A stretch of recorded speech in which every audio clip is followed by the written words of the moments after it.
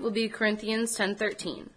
There hath no temptation taken you by such as common to man, but God is faithful, who will not suffer you to be tempted above that ye are able, but will with the temptation also make a way to escape, that ye be able to bear it. Let us pray.